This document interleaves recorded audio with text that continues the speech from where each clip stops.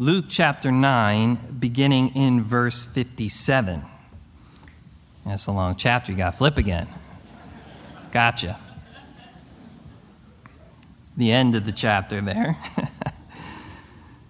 57 says this, "Now it happened as they journeyed on the road that someone said to him, 'Lord, I will follow you wherever you go.' Jesus said to him, 'Foxes have holes and birds of the air have their nests, but the Son of Man has nowhere to lay his head.' Then he said to another, 'Follow me.' But he said, 'Lord, let me first go and bury my father.' Jesus said to him, 'Let the dead bury their own dead, but you go and preach the kingdom of God.' And another also said, 'Lord, I will follow you, but let me first go and bid them farewell who are at my house.' But Jesus said to him, 'No one having put his hand to the plow and looking back is fit for the kingdom of God.'" So we see here in the beginning, we're told of these prospective disciples showing up. It says in 57, as they journeyed on the road. Just a very bland, normal, general description that Luke gives us here. Could be any day, any type of experience. I think he's doing that on purpose.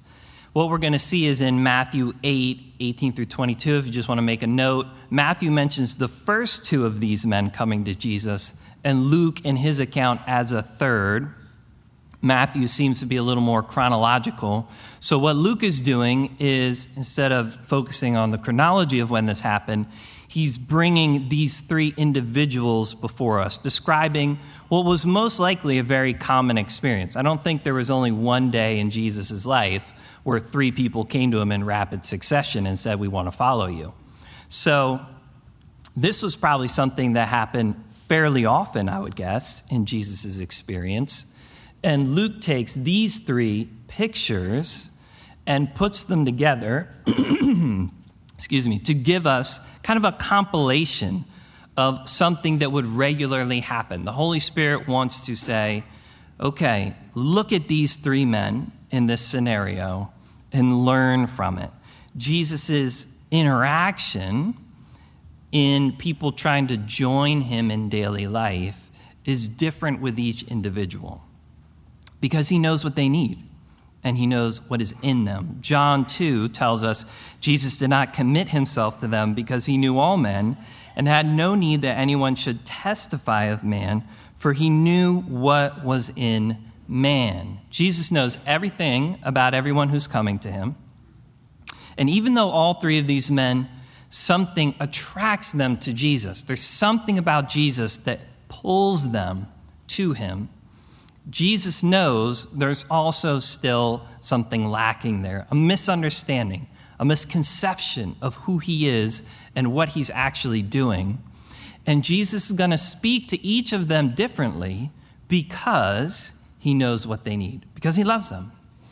And you and I think the point is, are supposed to look at how Jesus deals with these three individuals and learn of the way he would deal with any disciple that wants to walk with him and follow him. So we'll look at them one by one here. Again, let's look at the first, verse 57. "Now it happened as they journeyed on the road that someone said to him, 'Lord, I will follow you wherever you go.' And Jesus said to him, 'Foxes have holes and birds of the air have nests, but the Son of Man has nowhere to lay his head.'" This first interaction we see, the man comes to Jesus. Matthew tells us in a little more detail that the man was a scribe. Now, being a scribe in that day and age made a difference. This guy we know as a scribe is serious in his religious affiliation. He is serious in his religious pursuits. Even for a Jew, if you were a scribe, that was meaningful. It said something about your dedication to the Lord and who you were. It also told us that this man was very genuine and serious in the sense that the religious leaders of the day, you could not connect yourself to Jesus without some kickback. It was a problem. The religious institute the Pharisees and Sadducees, the Sanhedrin, they did not like Jesus. And if you openly affiliated yourself with Jesus, you knew it was going to cost you reputation, possibly career. That was why Nicodemus wanted to connect with Jesus at night. He didn't want anybody to know what his connection to Jesus was. He had to hide that. So for this man as a scribe to come openly in front of people to Jesus tells us this guy's genuine. There's something there in his heart that is real. And not only that, he shares his heart. Look at what he says. To say, Lord, I will follow you wherever you go is a pretty huge statement. He basically admits, I believe I'm standing before someone I can follow anywhere. Even today, if we were honestly standing before the Lord and he knew our heart, could we honestly say, Lord, I will follow you anywhere you go? No doubt, as a scribe, I'm sure he had the words of Ruth in mind. Ruth would say to Naomi, entreat me not to leave you or turn back from following after you. Wherever you go, I will go. Wherever you lodge, I will lodge. Your people shall be my people, your God, my God. Where you die, I will die, and there I will be buried. The Lord do so to me and more also, if anything but death parts you and me. So there's something remarkable here, something noble, even if the man could be a bit impulsive to some degree, which just seems like he's just coming and pouring out his heart. Being impulsive is not all wrong. We do know there was a man following Jesus named Peter, and that man was a bit impulsive, but it was a strength at times for Peter, even though it was a weakness at other times. And many of us have friends, no pointing right now, who are a bit impulsive, or people we love very much, that's their tendency. It's not all bad. But the problem here is, even though there are plenty of wonderful things, there is still something wrong.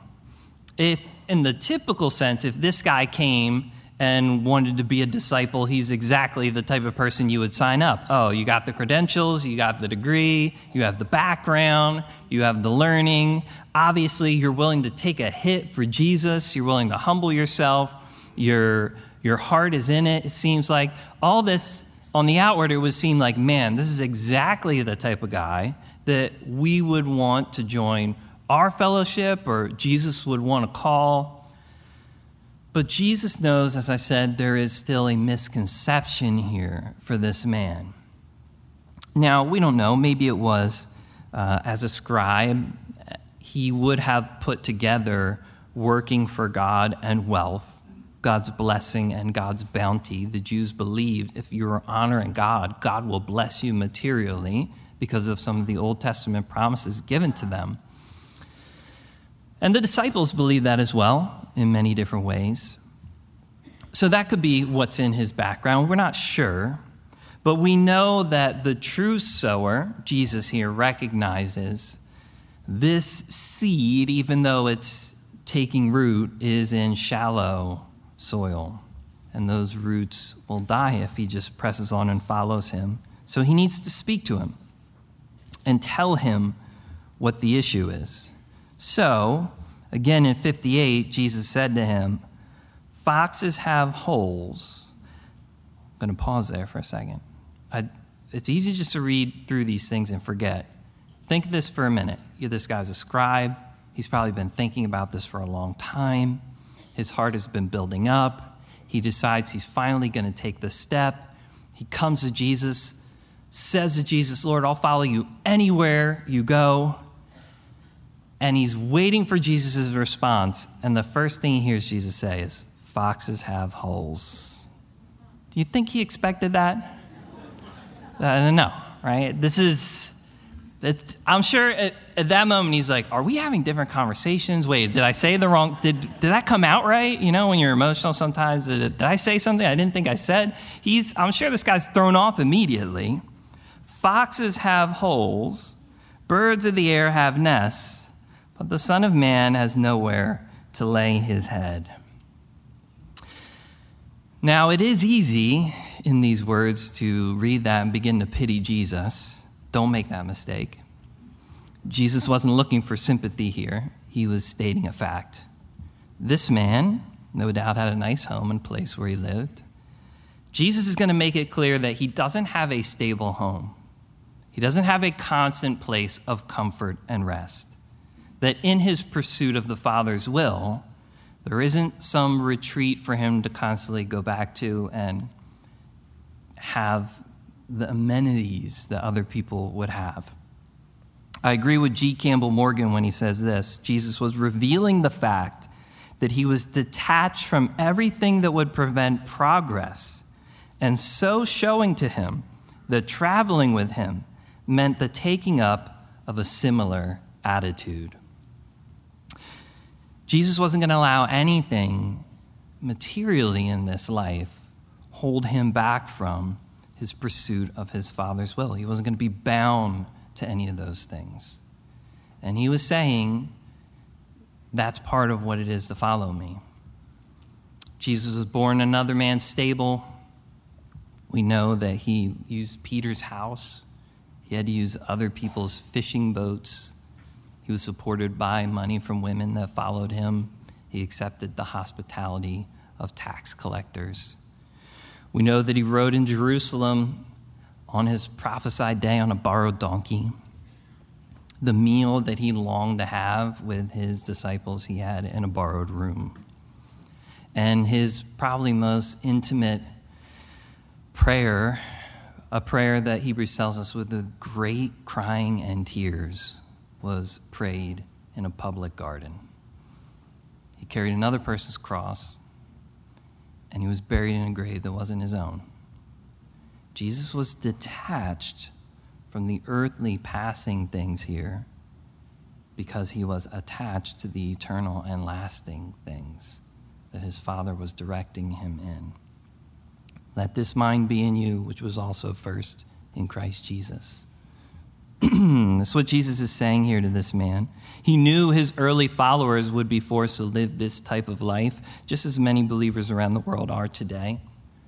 But I do think it's somewhat hard for us to imagine what it was like for these early Jews, because they were all Jews who were the first followers of Jesus, to have grown up worshiping in the temple with all its pomp, all its circumstance, to walk into this huge building, huge stone, gold all over the place, the curtains with the red and the purple and the blue, the burning that would constantly be going up from the sacrifices, the priests all in their white garb, the blood staining across it, the singing happening, the trumpets blowing. You were a part of this huge kind of awesome thing when you went to worship, this incredible experience that no doubt made you feel like you were a part of something important. And in a few short years, these people are going to be hiding in caves, worshiping God in spirit and truth.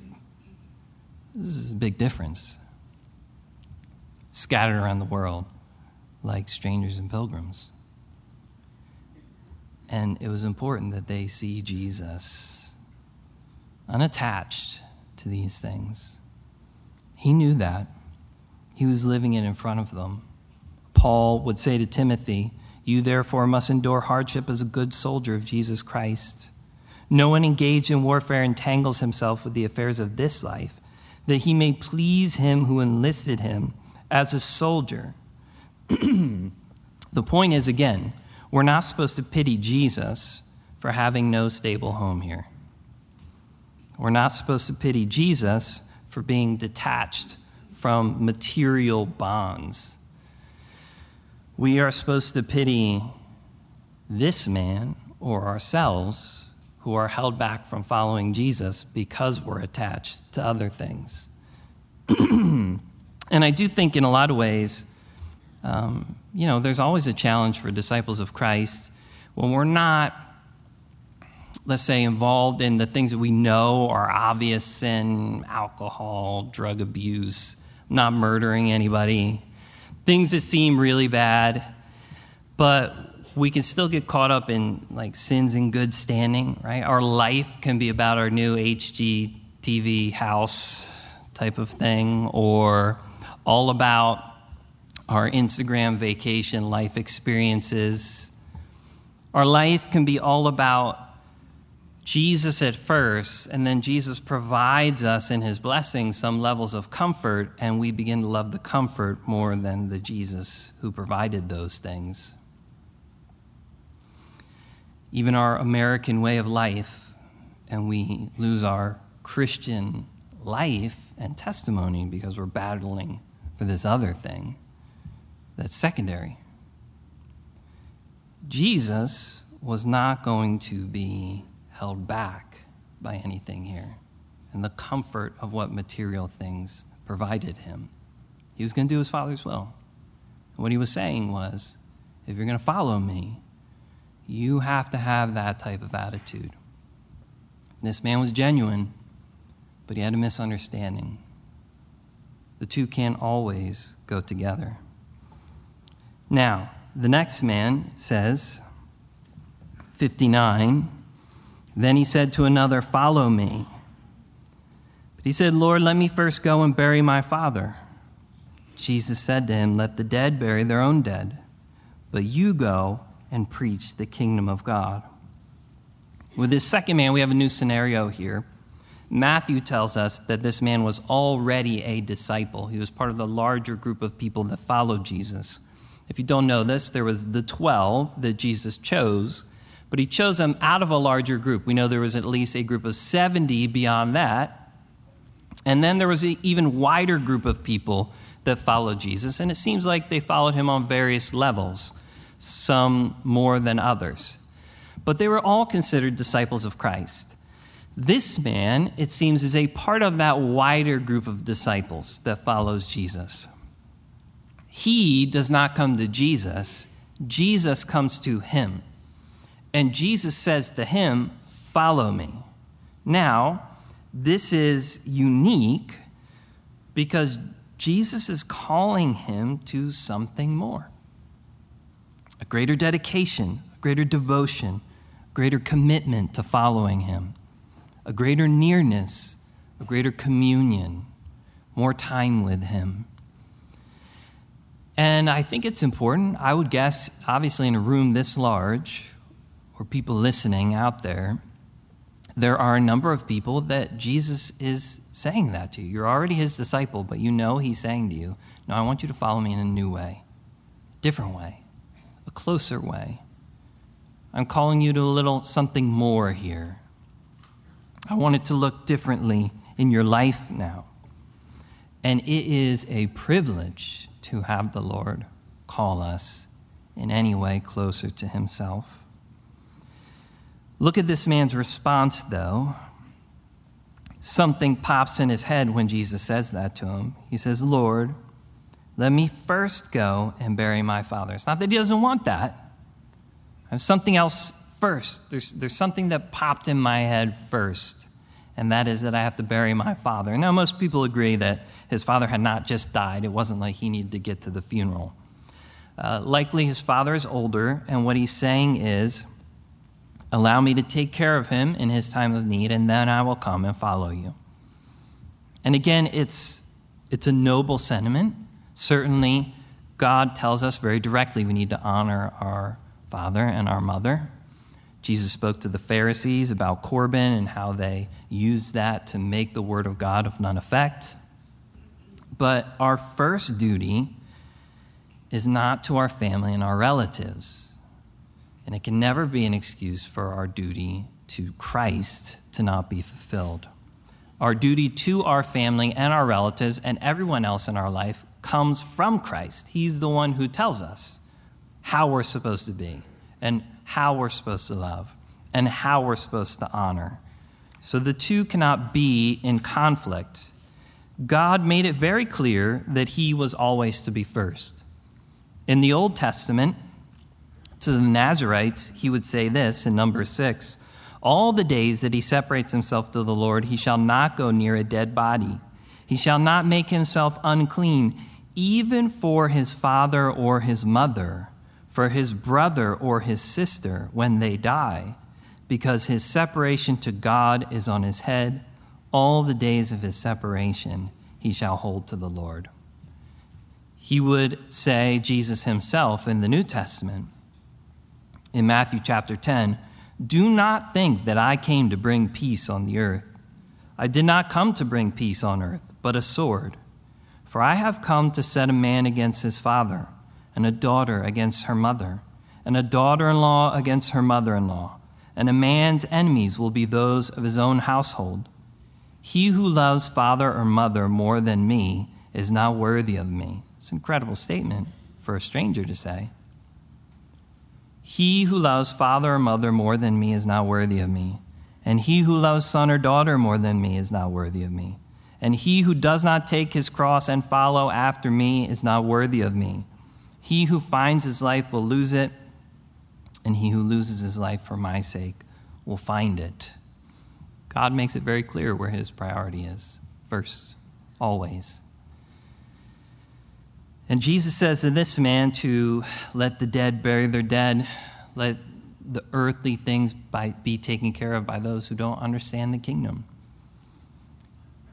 They can organize the funeral, but they can't preach the gospel. They can't value the kingdom of God as this man could. And he's inviting this man to work with him in saving souls from eternal death. And it is a privilege when the two of those things, the honor of loved ones and family, can go together with that call, but they can't always. There's a guy named Frank Drown who was a missionary I think of in this scenario. He actually came and shared here, and he shared at a pastor's conference.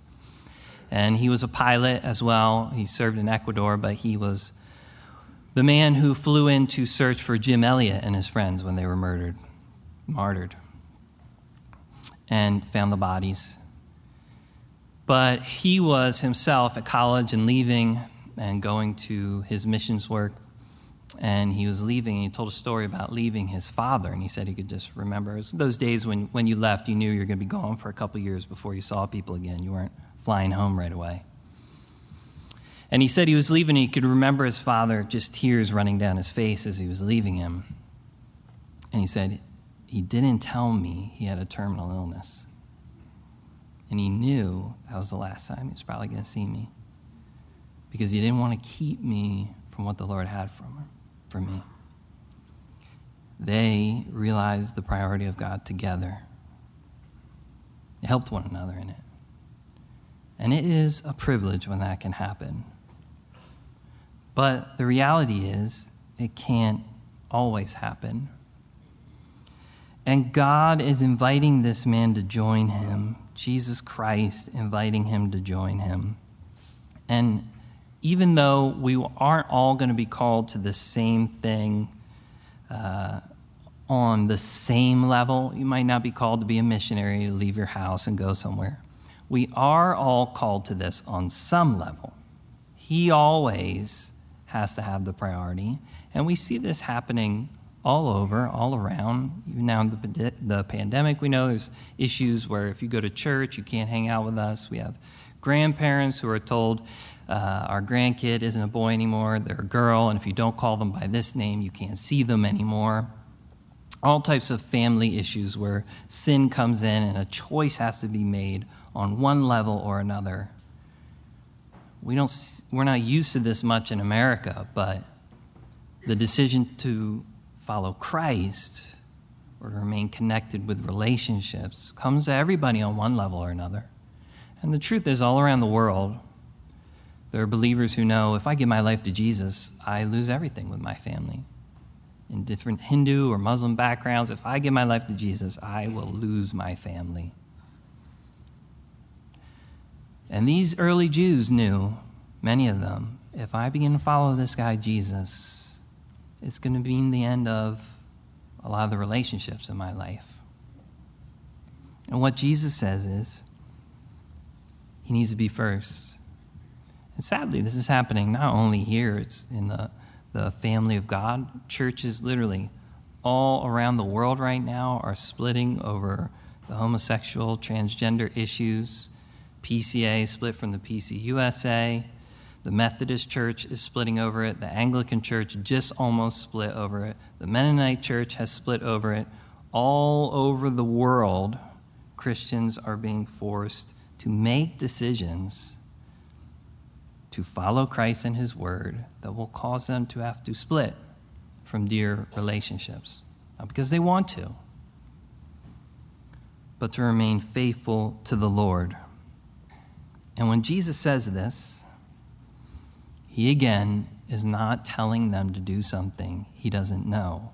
We're told in Matthew 12, while he was still talking to the multitudes, behold, his mother and his brothers stood outside seeking to speak with him.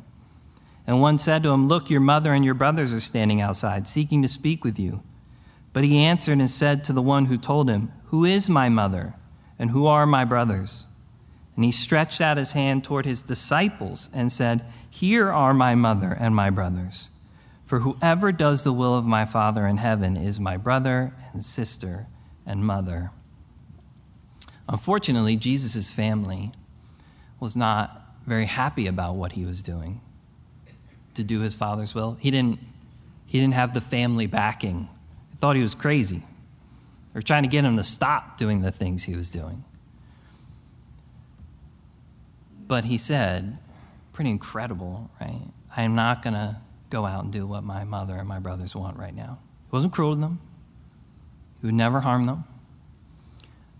But if you force me into a decision to be loyal to my Father and his business, or you and your business, he stretched out his hand to his disciples and said, here are my brothers and sisters and mother. I wonder, would he stretch out his hand and put us in that category? I hope so. Claim them. What a blessing for his disciples. Although I believe it was difficult for him. Fortunately, his family would come around, which was a good thing. But Jesus makes it clear to this disciple, he is going to have to allow him to be the priority relationship in his life. The next man, 61. And another also said, Lord, I will follow you, but let me first go and bid them farewell who are at my house. Jesus said to him, no one having put his hand to the plow and looking back is fit for the kingdom of God. We don't know much about this third man. We know that he came to Jesus with an intent to follow, save in a bit. Jesus, I want to follow you in a little. There was a delay there. I want to go back with my family, say goodbye to my friends. He didn't want to just wave through the window or FaceTime them. That's not what he was talking about.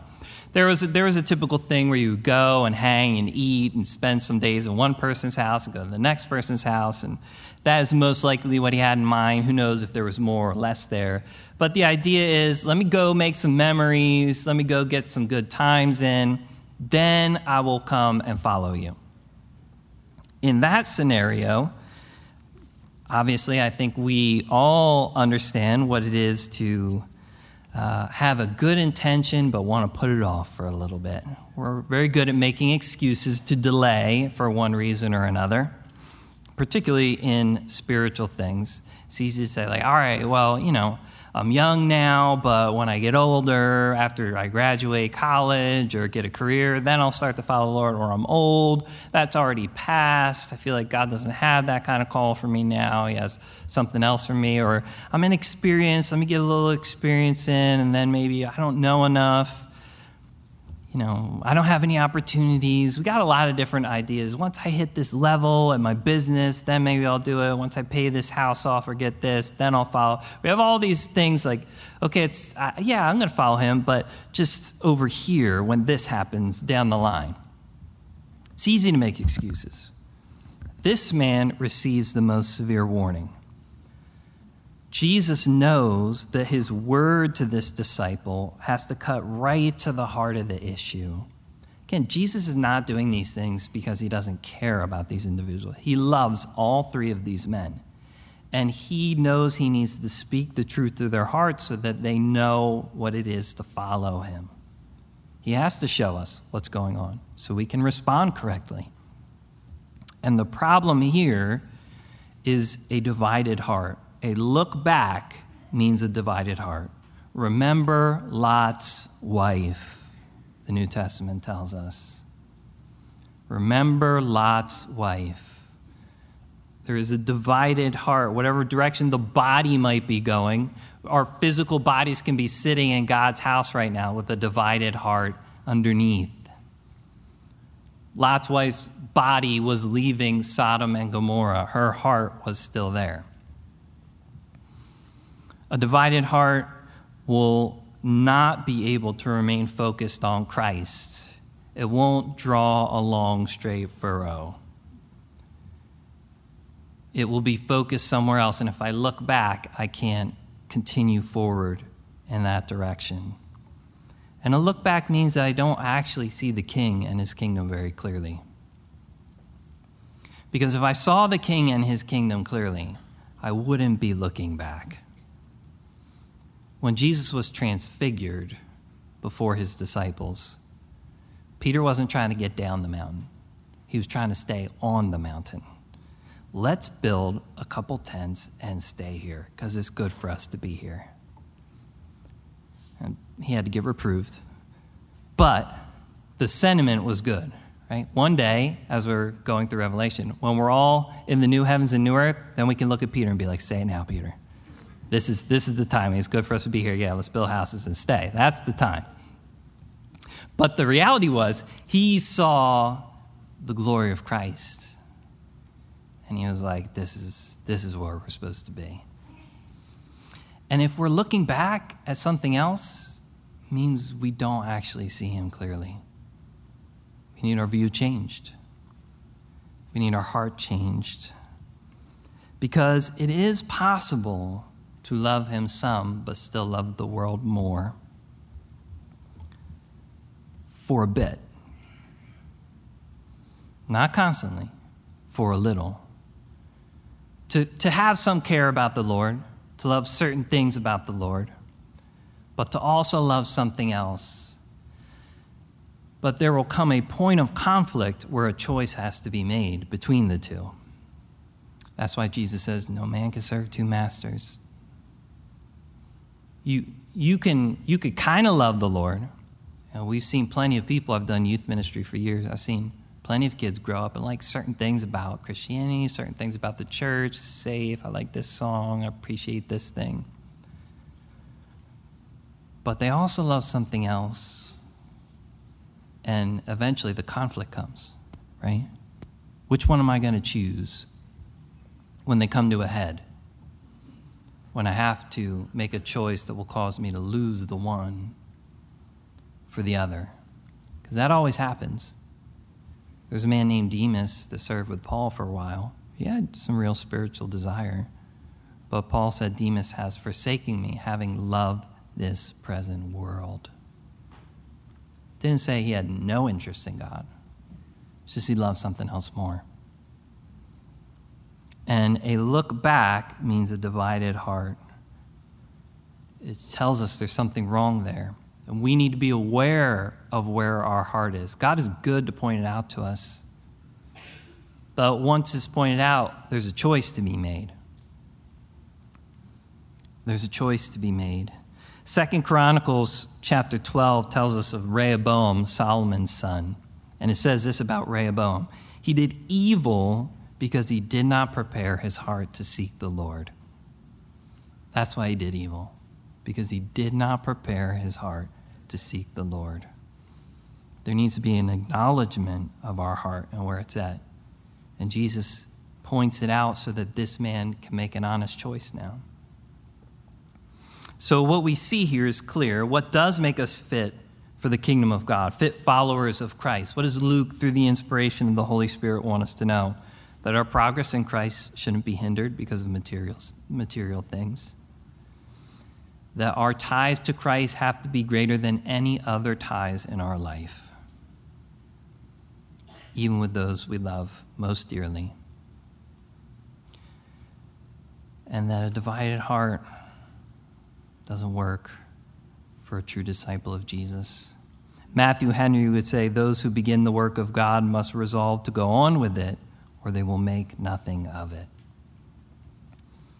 And again, Jesus was on his way to the cross. He didn't just say, this is what I want you to do. This was what he was doing. This was how he was living. He wasn't saying this is the way things should be. He was saying this is the way things are. If you're going to follow me, this is the way things are. And he was an example of everything that he was living. And what we don't have here at the end is, you will notice, any of the reactions. We just have the problem and the statement. That's it. We don't know what happened with any of these men. I hope that when we get to heaven, there will be more of the story and it will be blessed. If they followed Jesus, there's more to the story. If they heard his reproof and they said, you know what, you're right. I'm going to follow you now. I'm not going to delay. Then what we'll do is we'll get into heaven one day and we're going to hear the rest of the story and it's going to be great. What happened with this guy's life? What happened with these individuals? Where did the Lord take them? Where did their following Jesus work out to? But if they didn't follow Jesus, then there's nothing left of the story of worth. You notice that? If they didn't follow Jesus, then there's nothing left of worth to tell. They chose the alternative. It's not they didn't follow Jesus, but then they still kind of did, just in a different way. No, it was the following of Jesus or the alternative. The alternative was the scribe went home and sat in his nice house, enjoyed his comfort. The alternative was the man went home and kept his relationships, and there was no fighting or no bickering and no hurtful words. Or this other individual went home and hung out with all his friends and had a good time. But they weren't followers of Jesus anymore. They parted from him at that moment. You and I, when he's good enough to point out to us where our hearts are misunderstanding something, we need to respond and follow him. Matthew ends his section with these words. Now when he got into a boat, his disciples followed him. Were these individuals part of the disciples then? Were they part of the crew, right? And the reason is, we're not just disciples at large. Be careful of that. And what I mean by that is, sometimes we could feel like a disciple because we just do the general things that God tells every Christian to do. Like, I go to church, I don't steal from people, I don't murder, I'm a good civil person, I gotta be good, right? Which, that's the baseline. But you can't forget, you're a disciple specifically, which means God is saying things to you in your life about how he wants you to follow him. It's not what he wants everybody to do. It's what he wants you to do. And to follow him, you have to honor what he wants you to do.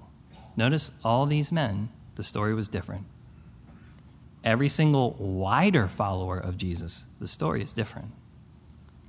He's saying something to you today about your walk with him and the choices between you and him. Lord, am I going to honor that? Am I willing to hear that? When you get in the boat, am I still a part of your crew? Or have I chosen the alternative? Let's stand. Let's pray. Lord Jesus, I put my own heart and the hearts of my brothers and sisters here before you. Lord, I pray that you would speak to us clearly through your Holy Spirit. I pray that you would keep us near to yourself. Let us follow hard after you. And please, Lord, allow your right hand to uphold us. Like Augustine said, Lord, command what you will, but give what you command. Be gracious, Lord, to help us along the way. Allow us to abide in you. We want to remain close to you, be the sheep, Lord, of your pasture, near to you as you lead us. You're the good shepherd we look to. So please, Lord, do lead us in paths of righteousness for your name's sake. We pray these things in Jesus' name. Amen.